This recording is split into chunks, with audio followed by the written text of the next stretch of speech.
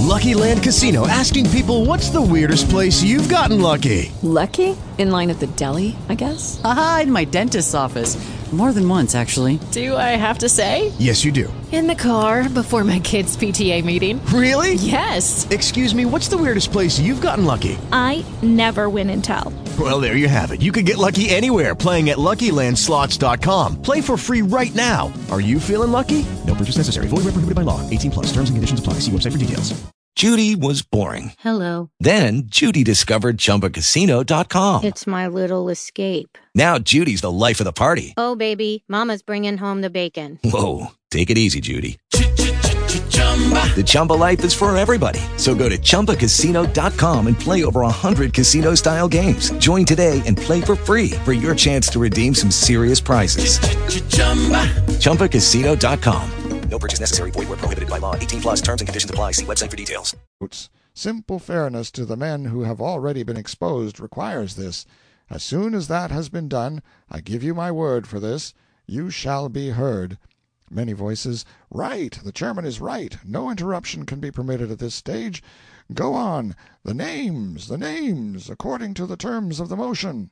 The old couple sat reluctantly down, and the husband whispered to the wife, "It is pitifully hard to have to wait. The shame will be greater than ever when they find we were only going to plead for ourselves." Straightway the jollity broke loose again with the reading of the names. You are far from being a bad man. Signature, Robert J. Titmarsh. You are far from being a bad man. Signature, Eliphalet Weeks. You are far from being a bad man. Signature, Oscar B. Wilder. At this point the House lit upon the idea of taking the 8 words out of the chairman's hands. He was not thankful for that. Thenceforth he held up each note in its turn and waited. The House droned out the 8 words in a massed and measured and musical deep volume of sound, with a daringly close resemblance to a well-known church chant.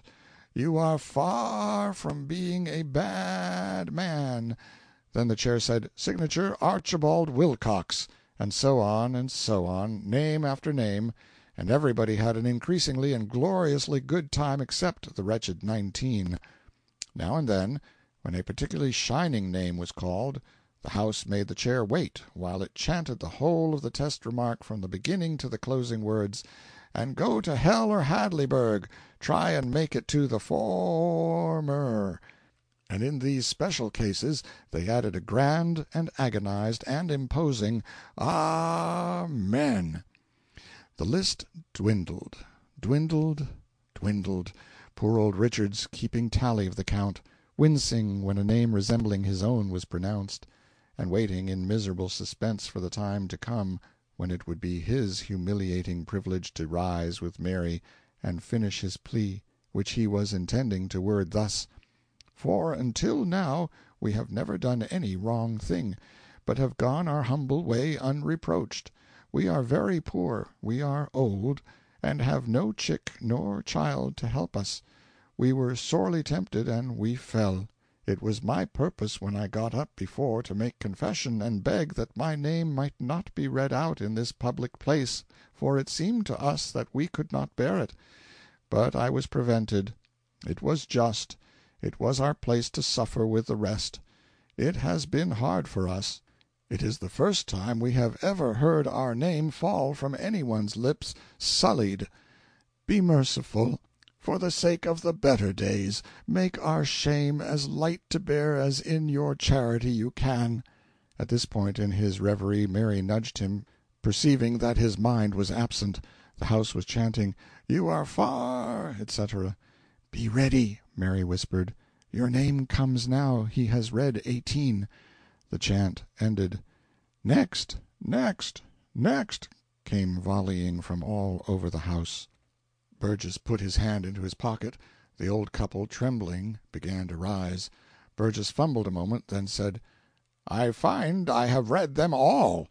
Faint with joy and surprise, the couple sank into their seats, and Mary whispered, "Oh, bless God, we are saved!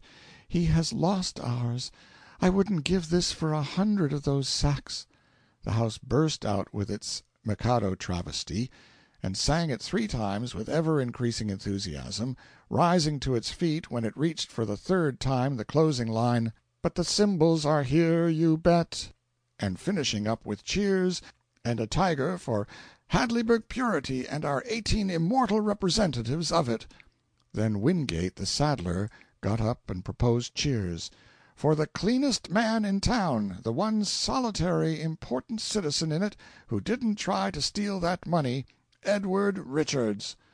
They were given with great and moving heartiness. Then somebody proposed that "Richards be elected sole guardian and symbol of the now sacred Hadleyburg tradition, with power and right to stand up and look the whole sarcastic world in the face." Passed by acclamation. Then they sang the Mikado again, and ended it with "And there's one symbol left, you bet." There was a pause. Then a voice: "Now, then, who's to get the sack?" The tanner, with bitter sarcasm: "That's easy. The money has to be divided among the 18 incorruptibles. They gave the suffering stranger $20 apiece, and that remark, each in his turn. It took 22 minutes for the procession to move past. Stake the stranger, total contribution $360. All they want is just the loan back and interest, $40,000 altogether." Many voices derisively: "That's it, divvy, divvy. Be kind to the poor, don't keep them waiting." The Chair: "Order! I now offer the stranger's remaining document. It says, 'If no claimant shall appear,'" grand chorus of groans, "'I desire that you open the sack and count out the money to the principal citizens of your town, they to take it in trust,'" cries of "Oh, oh, oh!" "'and use it in such ways as to them shall seem best for the propagation and preservation of your community's noble reputation for incorruptible honesty,'" more cries, "'a reputation to which their names and their efforts will add a new and far-reaching lustre.'" Enthusiastic outburst of sarcastic applause. "That seems to be all. No, here is a postscript: P.S. Citizens of Hadleyburg, there is no test remark. Nobody made one." Great sensation.